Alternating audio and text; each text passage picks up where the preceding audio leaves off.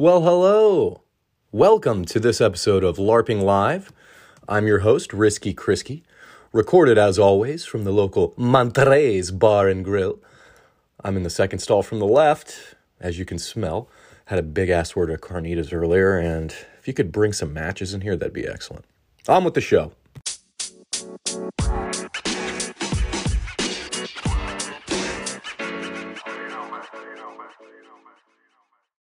Okay, so as you've seen by the title, we've got a special guest today, the first guest on the podcast.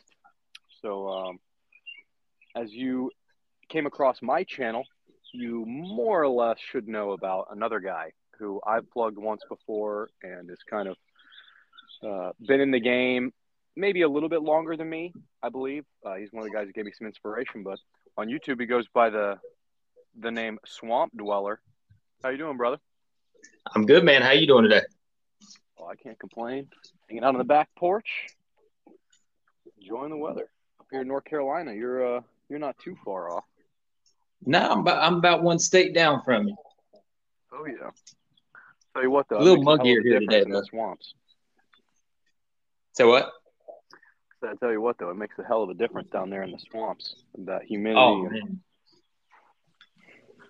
Yes, I was out yesterday, and the humidity, it was only 80 degrees, but the humidity was like 95%, and it was hot. It was hot here. It was about that temperature here yesterday, and I'm sure the humidity was through the roof down there. Much, much muggier. Oh, man, from like now till fucking November, the humidity is going to stay high. Oh, yeah. For people who aren't familiar with that humidity, it's no joke. It's not the same as being out west or in the desert. Have that dry heat. It'll take your breath. That's a fact. All right. So I wrote down something here on a little bar napkin. Just a little couple notes to touch on that I could think of. Some questions that I had, or just topics that I thought other people may be interested in. So why don't you tell me a little bit about yourself? Tell the viewers. So you're in South Carolina. And you've been doing YouTube and the patrolling and just documenting kind of what you do. About how long? How long have you been doing this? Oh, man. I started off, I've always been hunting and fishing. I've lived in South Carolina, pretty much my whole life. And I've hunted and fished my whole life. And as I got older and I kind of started to see how things were going in the world and in the country, I'd always been into guns, so I kind of started getting more heavily towards maybe I should be carrying, a sidearm or a pistol every day, and then I started doing that, and then I started getting more into like ARs and stuff, and spending time in the woods, and then you have ARs, you kind of put two and two together, and you end up out there with them, and next thing you know, you're wandering around for 10 miles and knee-deep mud, and that's kind of how that started. And then I just was like, I kind of got bored one day and I wanted to film some of it just to see more or less how some of what I was doing would look from another perspective. Like a camo sort of test. Yeah. Yeah, like the camo, and is this blending good, or is my movement not good? Am I moving wrong, or whatever? Just more or less to kind of judge myself. And I think one day I was just like, well, you know what? I'm going to upload this to YouTube. Why the hell? See what happens. And I kind of did that, and it kind of just started from there. Dude, I think that's why a lot of people like you, is because it's funny you say that. See, I'm totally the opposite. Like, I go out there and I'm like, hey man, I think this would be good on YouTube. I think some people might want to see this. And you're out there like self-addressing, like what you're supposed to be doing. Like, hey, I need to make sure I'm good in the woods. I've got my concealment and my movement down properly. And you're literally doing just to say, hey, how's this going to be for your own betterment, as opposed to mine? Like, hey, people will like this, right? So that's good. I think that's people are drawn to you. It's real. Yeah, that's kind of how I try to keep it. I mean, because whenever I go out there, I mean, I'm by myself. Every now and then, me and a couple other guys will go camping or whatever. I'll have somebody else with me, but it's very rare that happens. So 99% of the time, I'm by myself. And what better way to judge what I'm doing than watching it on video? Right. I know athletes can attest to that. You know, they get filmed having their, baseball players taking a swing and having a professional analyze it and break it down, make critiques. That's good. All right. So you go out in the woods, right? Now, were you you hunted growing up? Were you in the military, Boy Scouts? Are you I'm not asking you if are you a cop, right? But what's your background that kind of got you out there to begin with? Really, honestly, it was nothing more than my grandfather. He pretty much grew up fishing and hunting and farming. And as we got older, as me and my brother got older, he kind of took both of us out, hunting and fishing. And I probably started hunting, I probably started going hunting with him when I was probably 5 or 6 years old. And I loved it. Ever since then, I had loved it. And I just loved being out there. I loved everything about being in the woods. And as I got older, I just kept on hunting and fishing. And I had always liked, military stuff, but I never did join, never did serve. Instead, I kind of went on after I got out of high school. I went on to be an EMT and still am. Done that now for probably, I've probably been doing that now for about 4 or 5 years. And good skill. It is. I mean, I look at it a little different than some people. I kind of view it as a job. A lot of people view it as, I want to go help people. I mean, yeah, I kind of look at it like that too. But for me, it is a job, but I am helping people. And I guess you could probably attest to this. You have to look at some of that stuff in a certain way. Yeah. It's it's a lifestyle. It is. I mean, you gotta. When I first started doing it, I always thought it was cliche. How people would always say, "Oh, it'll get in you," and it's in you now, and that's who you are. I always thought that was kind of cliche, and I still kind of think that saying it's cliche, but it's the truth. Oh yeah, I agree. I don't like being associated with that or like labeling myself. Yeah, it's in your once you go out, what do they say? Oh, this one gets on my nerves. And Jeremy, if you're listening to this, you're gonna laugh your ass off. When I hear guys saying, lifesavers, heartbreakers, right? Something Oh like my that. God. And they like have the sticker on their car at the local Oh my God. rescue squad or some shit. Oh man, oh my God! Don't even get me started on that, man. That we have so many of them where I live at in the county I live in and work. Oh my God. They think they're, not knocking them or anything, but they think they're some hot shit. I think that's common in the Southeast, in the rural areas with the volunteer rescue, fire, stuff like that. Oh yeah, it's common. Very common. It seems like. And it's cool though, and I'm sure there are guys listening to this. Somebody's butthole's getting all nice and tight and they're getting mad, but like, it's all in good fun. Like at the end of the day, if that's you and you're gung ho, like I still want you to be the one, holding my neck in place when y'all cut me out of my car wreck, right? I joke and I fuck with you, but like that's the person, the one that's giving it, they're living it and eating and breathing it. I want you to be there next to me because they're gonna be the nice one. Oh yeah, absolutely, dude. I mean, there's been times, 3 or 4 o'clock in the morning, like I'm on a call and I call for, rescue and for backup, and some of those guys show up and they're some of the best help you can get.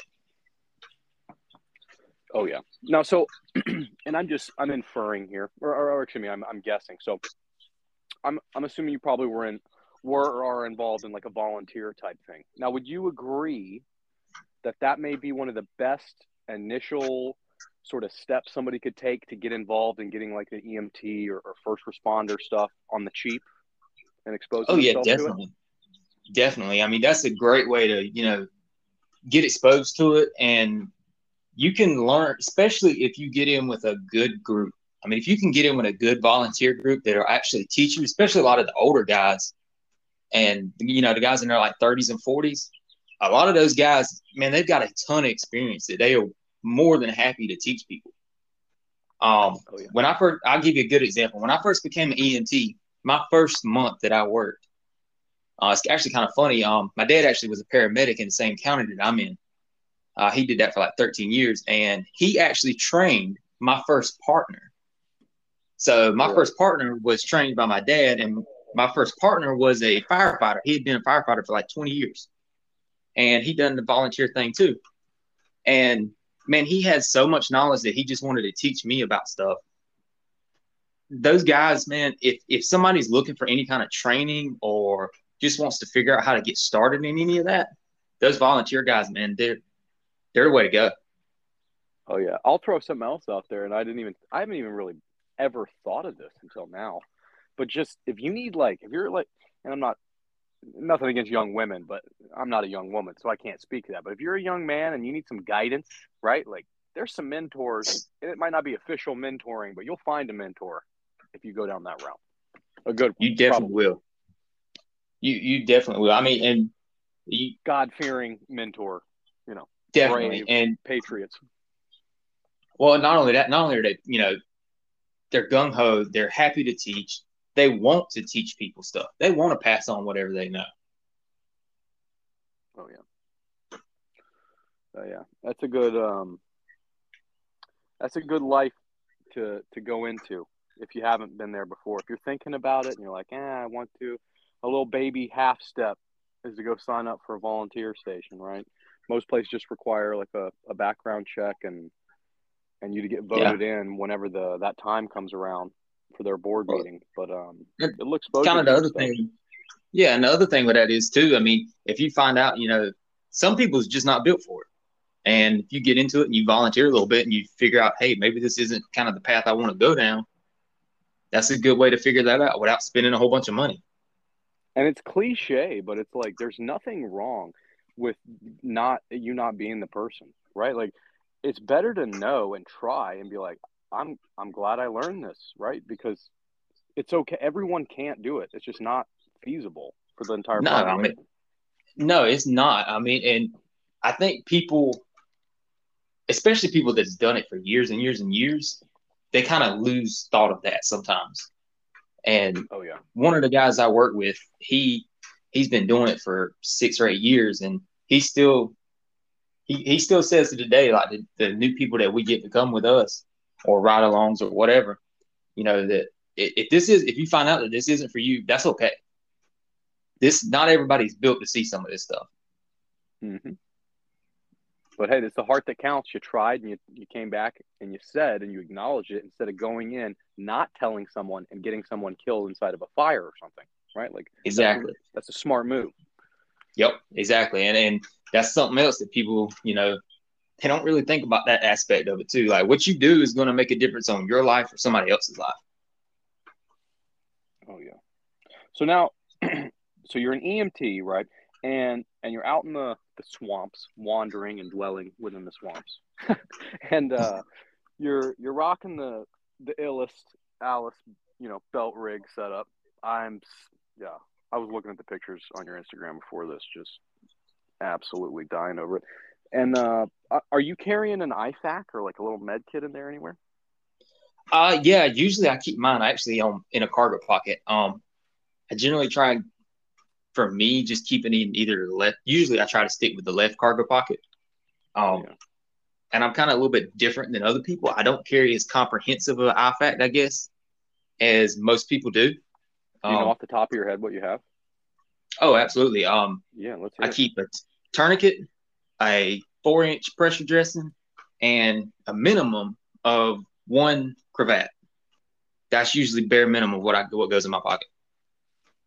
Now, do you keep that in like a bag, or like a Ziploc bag? Yeah, pretty much. I keep it in a Ziploc bag, and I don't keep the Ziploc bag all the way closed, just so that if I do have to get to it, it's easier to just grab the bag out and just dump it instead of trying to fiddle around and open the Ziploc bag when I'm hurt or something like that, or somebody else is hurt. I can just grab it out of my pocket and just dump it and grab it and do what I need to do. Now, I'm assuming here, and I'm reaching out on a limb, and especially those who aren't medically trained might not understand what I'm getting at here, but the bag, are you using that as an occlusive dressing if you need to? Is that the whole thought process there? Yeah, that's kind of my thought process. So super minimal. Yeah, I try to stick with super minimal, and the only reason I try to stick with super minimal is, let's face it. I mean, if you're out there by yourself and you get that fucked up and that hurt, that you need an occlusive dressing by yourself. And normal times. Yeah, even just in normal times.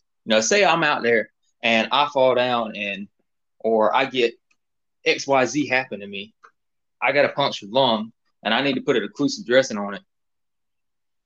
What's kind of the likelihood of that happening, Of me being able to physically still do that with that injury? Probably about as likely as you running into somebody that would shoot you and puncture your lung. Very slim. Exactly. Yeah. I mean, I kind of stick with more. The most likely injury I could actually probably face out there is probably twisting an ankle and falling down on. I don't know how familiar you are with like cypress trees. Moderately. They have what they call cypress knees. It's basically part of their root system that grows out and sticks up out the ground, basically like a spike. And me falling on one of those and getting that jammed into my leg is probably a higher likelihood than me puncturing a lung. So I usually try to stick at him now on Google Images. Did you not mention that in one of your more recent videos? I think I might have. Yeah. Okay. Yeah. I think I've seen that before. That's striking or ringing a bell in my head. Yeah. Refer back to his video to see those in person. Just like little mini spear stumps sticking out of the ground. Yeah, man. And if you're wondering if I have to cross through some water, there's some of those you're not going to see those things. They're punji sticks, more or less. Yeah, you sharpen those things up and you got punji sticks. Okay. So wink, wink. I get the IFAK though. Like that makes sense, especially if you're going out there alone most of the time. The last thing you're trying to do is carry a shit ton of extra weight that is more or less unnecessary 9 times out of 10. Yeah. You hear that, Rico? He's carrying his IFAK in his cargo pocket. That's our little MAG, our mutual assistance group, if you will. They're SOP. We keep them in our cargo pockets when we're kitted up. That's the way to go, man. It's the way to go. I mean, you standardize on just one side or the other. That's the way to go. Oh, yeah. So I guess that, now we're talking about went into the IFAK, let's go into the kit itself. I think most people that are listening to this are very curious as to your kit setup, why you chose that, your philosophy behind it. You mean like Alice kit? Yeah, like the whole belt system. You're rocking the ruck. I think your most recent video, you went with a different ruck pads and everything. Yeah. But yeah, so why do you go with that? And let's say not a super modern, micro rig or a battle belt or Gucci, whatever. Well, see, when I first started actually carrying kit on me out there, I kind of fell in a trap like everybody else kind of does, and went with the micro chest rig first. I think it was a Haley Strategic, their heavy chest rig, and the DCR good chest rig or whatever it is. Yeah, that one. Oh yeah. And it was good quality and all, but it just didn't work. It doesn't work out there. And I was searching around, I saw like, Velocity Systems Jungle Kit and saw the price tag of it. And I was like, okay, well, maybe I can like kind of throw something together and with a Molly belt and this and that. And then I was like, man, I got an Alice belt. I got Alice suspenders. I had already had that. Never used it. I just need some pouches. So I went on eBay and bought the pouches, and I figured, well, I'll see how I like this belt kit thing. If I don't like it, or if I do like it, I can kind of upgrade later on to the Velocity Systems Jungle Rig. And I like the Alice kit so much, so I have no reason to actually upgrade it. No, that's. I mean, it just works. You more or less, said almost everything there is to say right there. Like out in the swamp with the high humidity, I think that's maybe one of the biggest concerns that people underestimate is putting all that stuff on your chest and being extremely exerted in a humid, hot environment and having to push on miles and miles, it just sucks the life out of you. Oh man, and I did that when I first started out. I did that in the summertime with that Haley Strategic chest rig, and you just want to take it. You will go walk a mile, and you just want to just take that thing off because it's so hot. I mean, it just holds in so much heat on your chest, and using that belt kit, it's just so much more comfortable. It's almost like having little armrests, like in if you're driving a Tahoe or in like a bucket. The captain's you seat can just in a sit your minivan. arms on. Yeah, just little small rests. Yeah, I mean, and I've done 10 plus miles with that on, and it's comfortable. You kind of got Alice kit to me. You have to make it work for you. You can make it work for you, and you can do it stupidly cheap. Like I would argue to say cheaper than anything. Like a Condor chest rig, maybe the only thing that rivals the price. But then you're back to the chest rig. Yep, and then you're back to quality. Exactly. And that Alice kit it's just so modular, and you can even throw other type of pouches on there too. Oh yeah, I did for a long time. I had I don't even know what kind of Molly pouch it was. It was a surplus Woodland Molly pouch I had on there for a long time before I finally bought another Alice pouch. I mean, Molly works on Alice as long as you. I just zip tie the extra Molly webbing down to the belt just to keep it a little more secure so the snaps don't pop off. But you can make any of those pouches work on Alice kit. I was always taught to do the extra tie down to all the pouches, no matter what. So like either zip tie the Alice, or there's there's typically a little like a belt, or not a belt, but like a suspender loop. Yeah. On most of the pouches on the back side. And if nothing else, I'm running some 550 or a zip tie and attaching it to the belt just for that added security in case that clip comes up. Yeah. Well, see, what I did on mine is I actually removed the metal clips on mine, and that where the harness connects to the pouches or the belt, I removed those metal clips and just straight up replaced them with 550. I think I did a 5-mile rut one day with them on, and they started digging into my skin. And like after that, I was like, nope, these things are getting cut off. And that just goes down the whole other rabbit hole of like using so 550 cord, for those of you who aren't familiar, I think it's 500. It's because there's like 550 pounds per whatever, right? That it can hold. Yeah. I think. But it's just the little cordage, and it has an outer sheath that you can take the innards out of and use the innards for cordage, or just totally gut it and make it thinner and like flat webbing, if you will, and make tie downs with it. But if the one thing I want to make a video about this, it just goes back to knot tying. It's a base firefighter skill. It's a base sort of Boy Scout skill and survival preparedness skill. But it goes, I mean, even with you setting up your Alice kit, right? Like tie downs, knowing knots, because half the people out there, they're tying a knot that's going to come undone and they're not doing a safety on it, right? And so it's almost useless. Well, think about this. How many people know how to tie their shoe? That's probably the only knot that most people know how to tie. Yeah. That's not going to hold. Knot. Yeah, like a basic overhand knot or square knot. That's not going to hold much of anything. Right. Not when you put it under some pressure. But if you know the knots to tie, I mean, you can not only tie one that won't come undone, you can tie one that will not break but will come undone easily. I mean, it's down the rabbit hole, but like they don't call it like it's a Minuteman, MacGyver mindset for a reason. It's so much shit. Yeah, and by the way, I like how you put that in your first podcast, the MacGyver mindset, because that's exactly what it is. I mean, it's little things that you can know and you can take from all these different sources and just put it together to help you in all these different situations.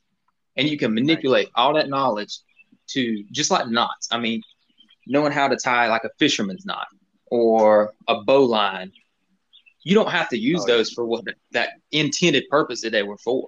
You can use those for other situations, but that's having that MacGyver mindset, like you said in your first podcast. And there's just so much, just even in ropes itself. And I didn't, I'm so far off the topic here, but like that is such a huge skill to have. I mean, you think about any type of terrain that's not flat, any type of mechanical advantage or safety you need, or getting from one height to another, ascending or descending. And then if you learn how to descend and ascend on rope, like that's critical skill. Critical It's skill. stuff that really could, in a way save your life at some point. Could. Well, it's a force multiplier in a way that most people aren't even considering. Yeah, I mean, it definitely is. One where rope I'm to live. replace so many other tools. Oh yeah. Well, where I live, I don't have a whole lot of mountains or tall buildings. Most of my stuff, like doing river crossings with multiple people, you need to be able to secure a piece of rope from one end to the other to, forward gear across or forward some people across. And if you don't have the proper knot knowledge of how to tie those knots, everybody's going to be swimming. I mean, I learned that now. Oh man, I'm making it now here. Circle back to this. Okay. So that's a huge one. River crossings or just water crossings in general, if you don't have some serious base understandings of a few things, that can end up at minimum ruining your day. At maximum, you're a dead man. You're a goner. Like getting that high line across if you need it, or understanding how to actually physically cross the river. If you could touch the bottom, right, using ideally you'd want like a paddle and multiple people, or stick, something to brace, and understanding the way the eddies are, or like the breaks in the river, and then understanding how to keep your shit dry or afloat, right? So taking a wet weather bag or a poncho, wrapping your ruck, making it buoyant. Those are all huge skills that most people aren't talking about. No, they're not talking about it, and nobody's really demonstrating any of it. I haven't seen, like, go YouTube search right now. We should do that. We should get up and make a water crossing video since you're only just one state away. I'm down for that. I have been wanting to do a water crossing for years, man, but I don't want to do it by myself, so I am down for that. Do you have water that we could cross? Oh, definitely. I have a perfect river. Cool. Let's talk about that later. That sounds like a good idea. That'd be a fun one too. Oh yeah, definitely. It'd be a good video too. All right. So let's look here. So we went over the actual stuff you're carrying on you, except the most fun, cool part, and that is the GAT. So from my understanding, you're somewhat of a traditionalist in your style or your choices, at least from what I've seen. A lot of carry handles, a lot of front sight posts, longer, vibe check barrels. Yeah, I definitely prefer the vibe check barrel and, some good old iron sights. Just kind of gets me going. Now, you said something in your video. Oh, man. Again, I looked up a few of your videos prior to this just to make sure I was saying all the right things and taking all this in. I don't know if it was the most recent one or if it was the one where you talk about you have a new fire or a new rifle. But you mentioned something about the distance in which you're shooting, right? And I think that's a huge thing that people might not understand. And when they see a lot of us out there with carry handles or iron sights only in the woods, is the distance. They're like, how are you going to engage at far distance? A lot of it is just point shooting. It definitely, look, I tell people, a lot of people don't believe me when I tell them this, but if you go to the property that I go on in the middle of summertime, you will be hard pressed to take a shot further than, I'd say, 30 yards at the most. And wintertime, you might get 50 yards.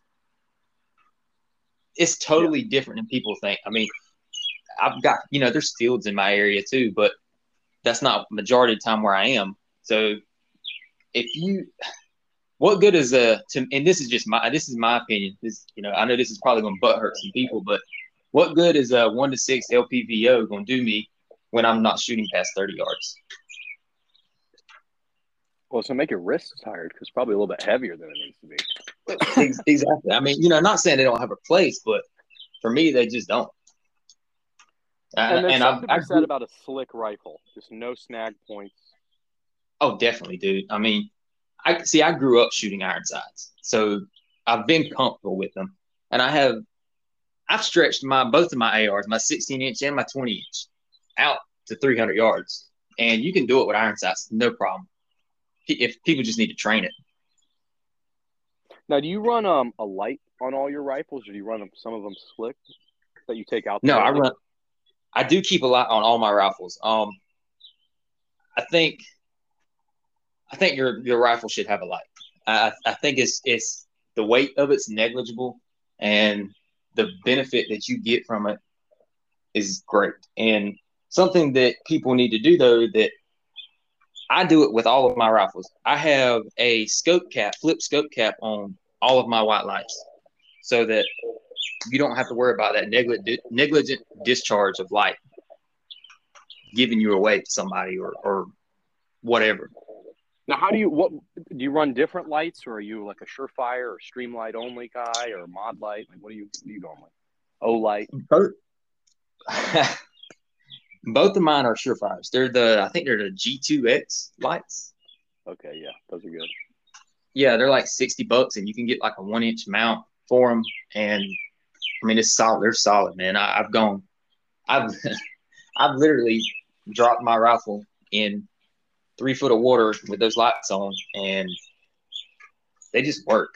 They hold up. I'm not shilling for Surefire because I don't get a damn thing from them. But I've had an O-Light. I had it fuck up on me. I got one when they were on sale before all the videos came out and people trashed them. I had it mess up on me. I've also had plenty of Streamlights, and most of them have been fine. I've had some of them have small issues here and there. I've had quite a few Surefires, and honestly, I've never had a single issue with a Surefire. No, I've had 2 or 3 Surefires now, and I've never had an issue with them. I do have one Streamlight, but it's kind of like I think it's like a ProTac 2LX or something like that, and it's kind of my work light and my everyday carry light, and it's been pretty good. If I was to get a Streamlight, or if somebody was out there telling me they want a Streamlight, I'd say get like a TLR1 or like the ProTac. Avoid some of these other ones with extra lasers and shit like that. Just get their base 2 models, like either the main handgun one or the main, rifle circular light that you can, take off and carry with a clip on it. Yeah, those ones they've had going for years are pretty solid. I've never used them, but from everything that I've seen, they seem pretty solid. Oh yeah. Okay, sorry for chomping the ice here. I just remembered I'm on a podcast. All right. So, okay, now might be a stupid question to ask you, but why the swamp, right? I mean, obviously you're located in a certain area, so that sort of funnels your options. But is it by choice? Do you prefer the swamp? Would you rather, and I throw this guy's name out there because we've interacted with a few times. Great dude, Survivor Metal Man, like his terrain out where he's at. Would you rather be out there, or do you like the swamps? At first the swamps was kind of just like I had no other choice but to go there. But as time has kind of gone on, honestly, I don't think I would choose another area.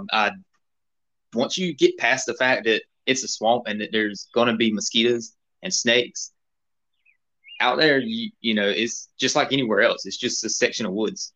And after thinking about it for a while, when I first started going out there like I am now, not many people want to go out there in the swamp in the middle of summertime, much less in wintertime, and do anything. They're scared of it. So to me, that's a force multiplier in a way, because I can habitate and do things in an area other people don't want to go to.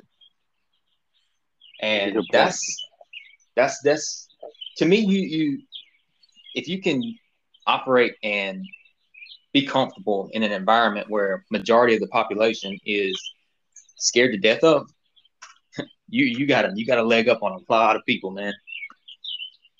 Absolutely. Now, and then, sorry, go ahead.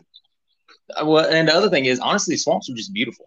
I mean, they're just full of life, and at times, it's kind of dark in the summertime in there because all the thick vegetation, but it's full of life, man. I mean, there's stuff to eat. if you do a little bit of research, there's plenty of stuff to eat. There's all kinds of stuff out there that people don't even realize is there. Now, I have an idea, or I have what I think at least, but what do you find the biggest challenge, or what may others encounter as the biggest challenge to them if they're new to the swamps or if they're looking to go out, you know? Honestly, if going to a swamp, to me, one of the biggest challenges probably somebody new would have is if you're going in summertime, the heat, just the heat. I mean, it's not something you can take somebody who spends majority of their time inside and doesn't go out a lot of times and just take them out there one day in the middle of summer. They're probably going to end up being a heat casualty. The heat and how fast you move, you really have to pay attention to it. If you don't, I mean, I've come pretty close a couple times to, heat exhaustion, heat stroke. But once you do have all those problems, you become more susceptible to them. Mm-hmm. And I'd say the heat's a big one, man. I mean, the heat's no joke, especially with the humidity. And when you're in that thick vegetation that's in a swamp, there's not a lot of a breeze. So all that humidity is just stifling on you, man. It's like breathing in a hair dryer. Yeah, it's like sweaty. Imagine just turning on the shower as hot as you can turn it. Let that steam build up. Go outside, run 2 miles, and then step in that shower, in that bathroom with that shower going. That's what it's like. I mean, it's just nothing but a sauna on you all the time. And the sweat doesn't evaporate because the humidity's so high, so it just stays on you. Yeah, that's one of the things I learned when I went through basic training in the Army. Now, I'm from Georgia, but I'm from more metro Atlanta area. And going down to Columbus, it's a little bit more humid and muggy. And I learned real quick how much water and sweat those tops that you're issued, the camo tops, retain. Oh, yeah. You lose all that, and you're just soaking wet the whole time. And a lot of those things, they don't dry out. No. And that's where you can run into that whole trench foot and everything. Like if you don't bring extra socks, if you don't have a wet weather bag or it's not waterproofed, wear your extra socks or inserts for your boots or your extra set of boots are. Yeah, that's a big one. Having extra socks and inserts, that's a big one. You can really easily mess your feet up out there. I mean, it's not uncommon for me when I go out there that it's more rare for me to have a day that my feet don't get wet with stepping in water than it is, going out there and getting wet. I'm more likely to get wet every single time I go out there. Now, I'd like to dispel, maybe it's not even a myth, but it's something people don't talk about, and I think a lot of people that lack experience may need to hear. They see waterproof boots, right? And then they think, oh, man, these are going to keep my feet dry, right? Like, if you are considering going out anywhere it's not just like snow, I would advise not getting the weather or waterproof boots. Yeah. It's going to fuck your feet up. It definitely will. I mean, I have a pair of waterproof boots, and the only time I wear them is in wintertime when it's got to be pouring down rain for me to wear. That's the only time I wear them. The rest of the year, it doesn't matter how cold it is. My boots are not waterproof. They're just the boots that I wear now are a pair of Danners, and I can walk those boots dry. That's how quick they dry. That's more important than. Sorry, bud. No, I was just to say that's more important than having waterproof boots. Oh, absolutely. Having them being able to vent and dry quickly, because let's say you have the waterproof ones and you go all day and it's like, oh man, I didn't get any water inside, and you step in that one puddle a little bit too deep, and it goes over the edge and gets inside. Well, now they're not going to be able to vent and dry out. A pair of boots is going to take 3. Yep, and they're going to take 3 days to dry out. And then if you're out there in the field for 3 days, them boots ain't going to dry out none. Yeah. I always tell people, take an extra set of boots. Maybe if nothing else, take an extra set of insoles. I would take an extra set, or like fold up a pair of Converse, like Chuck Taylors that are small, as your like emergency shoes, and just a shit ton of socks, and just change them out every time your feet get wet. Oh yeah. Well, see, what I do is I usually keep on usually in my butt pack and some pouch, just easy access on my pack. I keep a spare pair of socks and foot powder. So, and another thing that a lot of people, I've only seen this one other place, and it may be more well known than I think it is, but keeping a bottle like hand sanitizer that's got a high alcohol content, keep that in your pack too, because you can take, when you change your socks, rub your feet down in that hand sanitizer. That's going to help dry to out some of dry that 'em water out. that's on your feet. Yep. That's excellent idea, man. I didn't think about the hand sanitizer. Dude, Look at that. You do that, and then let it air out for a minute, put some foot powder on, change your socks, man, you're good to go. That's awesome, man. I tell you what, my secret when we were in the field, now this isn't like, oh man, I hate saying the word tactical. In a tactical, like real mission environment, I'm not doing this. But if it's anything else, or we're camping, or we're just out in the field at the bivouac, I'm taking a baby wipe bath before I go to sleep, and then I'm taking mentholated foot powder, and it's going all over my body, and I'm getting nice and chilly. So I'm nice and cool when I get to that Ranger roll. Oh man. But yeah, good foot powder. That's a good one. Good foot powder. Yeah, if people are think I'm kidding about hand sanitizer, they really need to try that, because I seen it on a YouTube video. I don't even remember what video it was, but it was a guy that was in the jungle and he was hiking through it, and he said that's what he does. And I thought, that's a good idea, so I'll try it. So I tried it one day, and dude, that's a game changer. It really is. I would take that over foot powder, honestly. Really? Yeah, seriously, it works that good. I'm gonna have to try that next time. That's an interesting point. You said you take it over the foot powder. Okay, well, I like that. I'm gonna try it out. Yeah, definitely, man. Give it a shot. Oh yeah, but for y'all listening, the heat casualty, that shit's no joke, man. I've seen a guy get a core temperature of 107 degrees, and it fried his brain, and he was mentally handicapped after that. He was lucky to be alive. He was. And then I've also been a heat casualty once, and I'm more susceptible to it now, just like you said. It really is. But knowing that sign, and one little thing I keep with my water, or like in my canteen pouch under the canteen, is the dry powder liquid IV. And yeah, I'll toss some of that if I'm feeling a little bit dehydrated. Of those. Oh yeah, that's a lifesaver. It is, and they to me, honestly, they taste like crap, but I know they work pretty good. Yeah, it's not that good tasting, but it's rehydrating salts or whatever it's got in there, electrolytes. Oh yeah. So you told me kind of how you got started and what took you into the woods to begin with, or into the swamp rather. What got you into the patrolling sort of aspect, or just like your name says on Instagram, which it's a different handle. You're Swamp Dweller on YouTube, Swamp Wanderer on Instagram. What caused you to start wandering the swamps and patrolling them, with a rifle, as opposed to just kind of walking down there and doing some hiking or it was kind of a combination of things. When I started really heavily working out and, doing some PT, I started rucking. And the property that I was rucking on, there was a lot of coyotes and wild hogs. And, at this point I had an AR. So I would just take it with me, just in case I ran up on hogs or coyotes or whatever.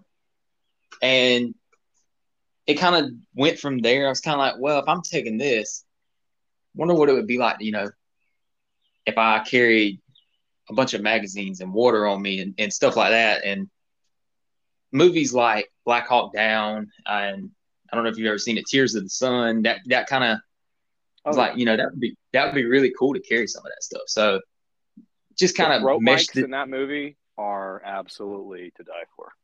Oh man, that movie to me, the best part of that movie, man, is seeing those people with LBVs and those carry handles with scopes on them and suppressors. Yeah, that shit's hot. The LBVs, I love it. I was looking at one of those earlier on eBay. I'm like, no, I can't. I don't need it. They're everywhere. They're cheap too. Dude, those are the ones people are sleeping on LBVs right now. They really are. I know a buddy of mine's got one and he uses it, and that people are sleeping on that. That's if you need a cheap, almost ready to go rig, that's the way to go. Yeah. Search eBay for LBV as in Victor. Yeah. But yeah, I mean, I So kind of meshed everything together and wanted to wander around and just walk around just because I like to see nature and I like guns and I like, kit and stuff. And that's kind of pretty much just how it all happened. I just meshed it all together and here I am now. one of my favorite things now that I interact a lot more with people in this space is interacting with non-veterans, non-military veterans that are into this, because it's like I don't think I ever would have stumbled across this had I not been in the Army before. So like, and the guys that are civilians, they have a different take on it. It's a great take. And every civilian, or I say civilian, like I'm not a civilian right now. Every non-veteran, they have a different reason for getting in or something that they, take out of it. And every one of them I learned something from, right? So I love that. We need more guys like you in that just love it for what it is and want to pass the torch to the Yeah. younger guys. I mean, this isn't a knock on anybody to serve, but I think being, a civilian kind of gives a different take too. You're not forced to learn something a certain way. You can think for yourself and say, hey, Yes. this works and I can stick with this, or hey, this doesn't work, so I'm going to try something else. But I mean, I'm sure, in the military, you can't really do that. You pretty much have to do it their way. Yeah, it doesn't leave much space for people developing critical thinking outside the box related skills. At least Yeah. not And at face value. no, and being able to critically think like that. And Taylor, I think I just put a video, or I might put a video up about this, but tailoring something to your specific situation is more important, I think, than just being a general, well-rounded. Well, let me rephrase that. You should be generally tailored to your area and what you need to do versus taking, what like the Army's doing and applying it to your situation, because it might not apply to your situation. It probably doesn't apply also. Yeah. You're right. You're 100% right. What would you tell, or is there any advice or any peak hidden knowledge that you gained as a non-veteran in this culture, right? That you wish somebody would have told you earlier on, or just you would like to pass on to other people just getting into this? Oh man. Probably what I would say is don't get wrapped up on what everybody else is doing. Go out there, pick something that you think is going to work, go out and try it. If it works, hey, great. If it doesn't work, then now you know how you need to fix it or another direction you need to go. Just because you see all the, the big name brand YouTube people or Instagram people using one thing doesn't mean you have to follow along with them, because their situation's going to be totally different than yours. So just find something that works for you and just go with it. I mean, it doesn't matter if it looks cool or flashy or whatever. Just run it. I mean, hey, if it works, it works. That's right. Too much emulation going on, and less, hey, is this applicable to what I do, or is this even realistic? Yeah, no, I like that a lot.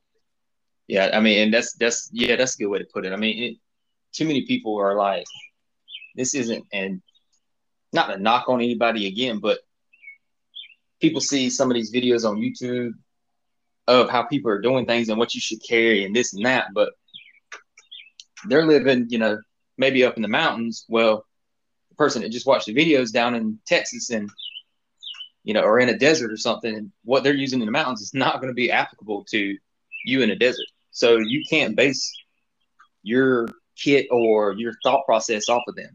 You can take and pick and choose ideas from them, but it's probably not going to apply to you. I like that a lot. So I just came up with a question.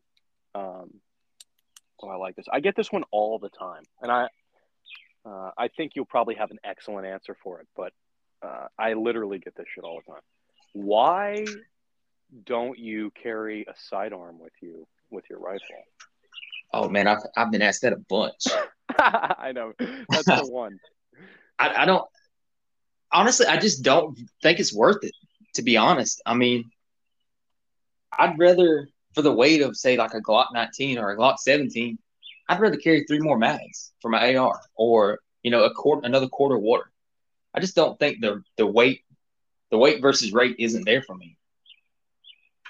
I think It- if you take CQB out of the mix, if CQB isn't in your plan, I think you hit the nail on the head. Why would you take a pistol into a rifle fight carrying exactly, three more magazines? exactly. I'd much rather take the space that a pistol's going to take up and carry three mags than carry the pistol. Because okay, so you carry the pistol. Well, now you need some spare mags for the pistol. So now you're taking up more room that you could have used for more rifle mags. And I And mean, I'd let's rather be carry. real for a second. I'm sorry, bud. No, You'd you're rather good. what? I mean, I was gonna say I'd rather carry 12 rifle mags than you know 9 rifle mags and a pistol and two extra mags. I mean, my whole thinking is just if you look at an Alice kit, if you only use two magazine pouches, that's six magazines because they're three each. That's six mags you got, and you still have the room to put a holster. You could still take down one of those, which I wouldn't advise. I'd say keep one of the magazine pouches or keep both of them. But you could even take one of them off, still have three mags, and run a pistol holster on your side, and you'd still have more magazines than you would if you ran a micro rig. Yep. So that's just Yeah. another reason for that Alice kit or that Yep. belt kit. And belt kit. I think more people are going towards it now, but I still think it's just it's so slept on by so many people. Mm-hmm. Yeah, but I'm right there with you with the pistol. I carry a pistol if I'm going from my EDC to something else, and I'm not going to leave it in the truck or whatever. Or if I think I'm going to have to go inside just because of the distance in CQB, I like having that alternative I can go to because I don't have the distance to do a malfunctions clearance or something like that inside of a room. Yeah. But short of that, I don't see a reason in carrying it, especially if you got another guy with you or something like that. Oh Or yeah. you're by yourself and you're not looking for a fight. Yeah, I mean, like for me, most of the time I'm out there, I'm by myself. What's a pistol to me is not worth it. And if I'm definitely with two guys, I definitely don't think a pistol's worth it then. And most people, could probably go off on a tangent here, but most people that go out there, they're just doing some kind of patrolling. That pistol's not going to serve them any good. They're better off carrying, say survival supplies too, versus the pistol. Mm-hmm. Right. Oh, I agree with you. All right, man. Well, is there anything else you got? Anything else you want to talk about? Yeah. Something that I've seen it a few times here lately, but I see a lot of people they get their kit together, and this is not targeting anybody specifically, but they get their kit together, and they got all their survival supplies. They got their fire kit, they got their water kit, their water purification stuff, and they got all this in their bag or on their belt kit or chest rig or whatever. But I never see anybody use that stuff, and I don't understand that. Right. People don't. You need it goes back to using your kit. I mean, I personally think that if you're going to carry survival supplies, you need to be almost an expert at using those things, or at least have a basic understanding of that stuff. You have no problem using your rifle or your handgun and doing pistol transitions and magazine reloads and all that, but you're struggling to use a ferro rod or you're struggling to use your water filter. That should be like second nature to you, especially if you're going to be in a field environment.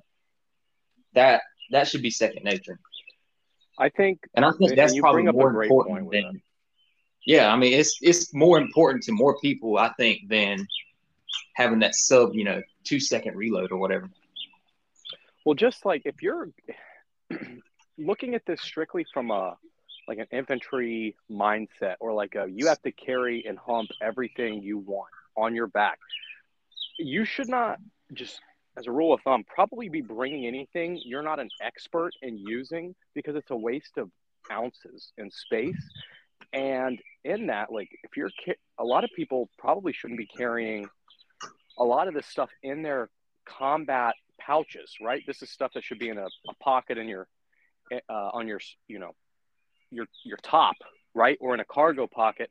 So if you have to ditch everything, you still got this stuff. Yeah, and or like as a backup. Well, that's another thing too, man. Like I see a lot of people they don't dummy cord. You know what? I'm sure you know what dummy cord and stuff is, and for people that don't know, that's just simply just tying your gear down to you.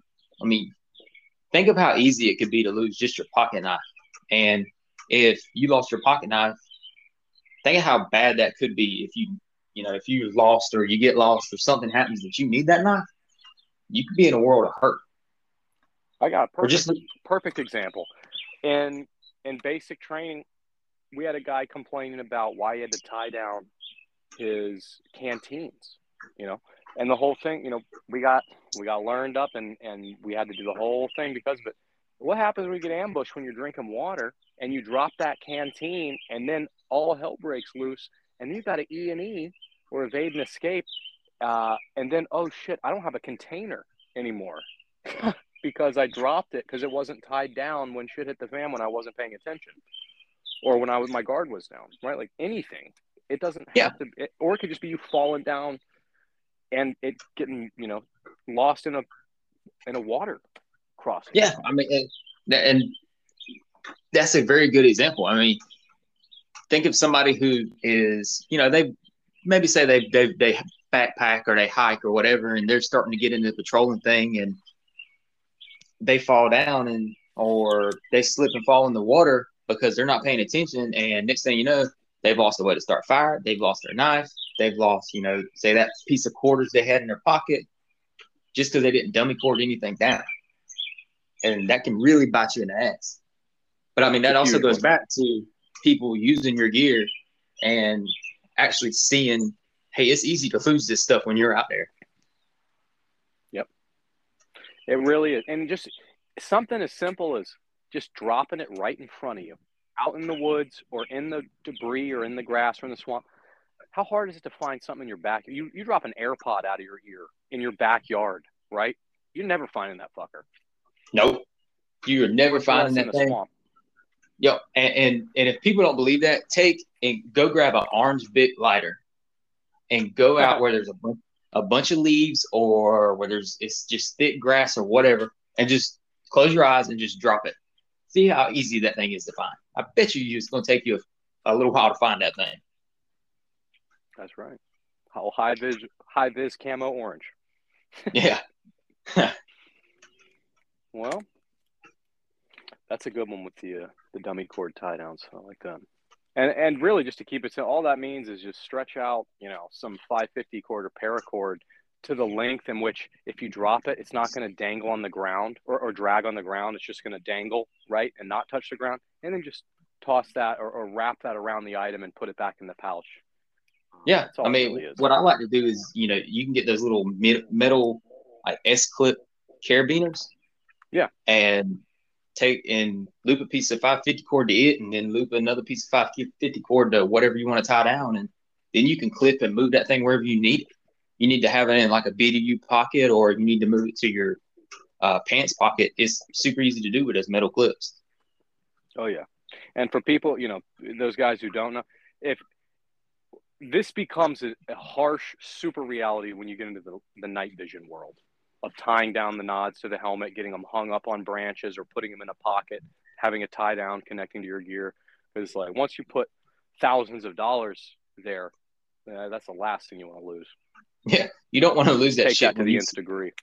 Yeah, when you spent thousands of dollars on one piece of kit, you don't want to lose that stuff. Mm-hmm. Oh yeah. Well, I know you brought that last one up. Do you got anything else you want to touch on? Well, I got you. No, I mean nothing I could think of. I just wish more people would be willing to go out and use their stuff. Excuse the dog. You're fine, dude. There's probably birds chirping in the background this whole time. That's all good. But yeah, I mean, just more people just need to use their stuff, man. I mean, it's not hard to do. They just need to do it. I think I think your channel is one of those channels that's definitely making it more mainstream, right? Yeah. I like that we got the regions, and you're in South Carolina. I'm just above you. We got guys we're communicating with on other platforms and on YouTube that are on the other side of the country and other countries. It's awesome. I just want to see this community grow of just like-minded, good people that can protect each other. It is awesome too, because honestly, before I started doing the Instagram and YouTube thing, I never really did chit chat with too many people that were, like-minded like us. And ever since I started doing that, I didn't realize how many people were out there that were like that. And all the way in Europe and all over the United States, and how most of these people are they're good people.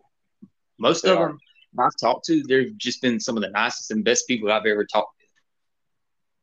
They're people you run into at the store and they hold the door for you, right? Like they really are normal, average people that care. Yeah, they really are. And the mainstream media likes to make it out like all of us are just, the bad guy. But that's becoming sort of a non-issue here. The more we move forward, and nobody believes in what they say. Oh man, dude, I couldn't tell you the last time I actually truly watched the news and believed a single thing they said. One of the best things I ever did was stop paying DirecTV and my cable bill and just getting away from that altogether. Oh, I mean, I don't even watch TV anymore. I don't. Oh, yeah, me neither. I don't watch sports. My team won the World Series, and I didn't realize they were even in the World Series, the Braves, until Game 2. That's how disconnected I am. And all my friends in Atlanta, you can hate, send me the hate mail, whatever. We still won. I don't care. I think, what was it? The Will Smith smacking, was it Chris Rock or somebody? Dude, I didn't even know the Oscars was still a thing. Can you imagine watching like an award show for actors and people on like television shows? I really don't know how people do it, and they love it too. They eat that stuff up. No, I'd much rather be in the woods. I'd rather be crossing a water hazard with you, just fucking around laughing with guns. That sounds more fun. Oh, damn right it does, which we really need to do. You think I'm not playing, man? I'll go down there. I need to go visit. What is it, Palmetto State Armory sometime soon? Check out the you definitely do.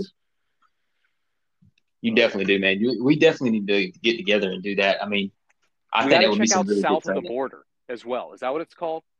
Yeah, south of the border. Yeah. Look, if y'all don't know what south of the border is, go look up South Carolina south of the border amusement park online.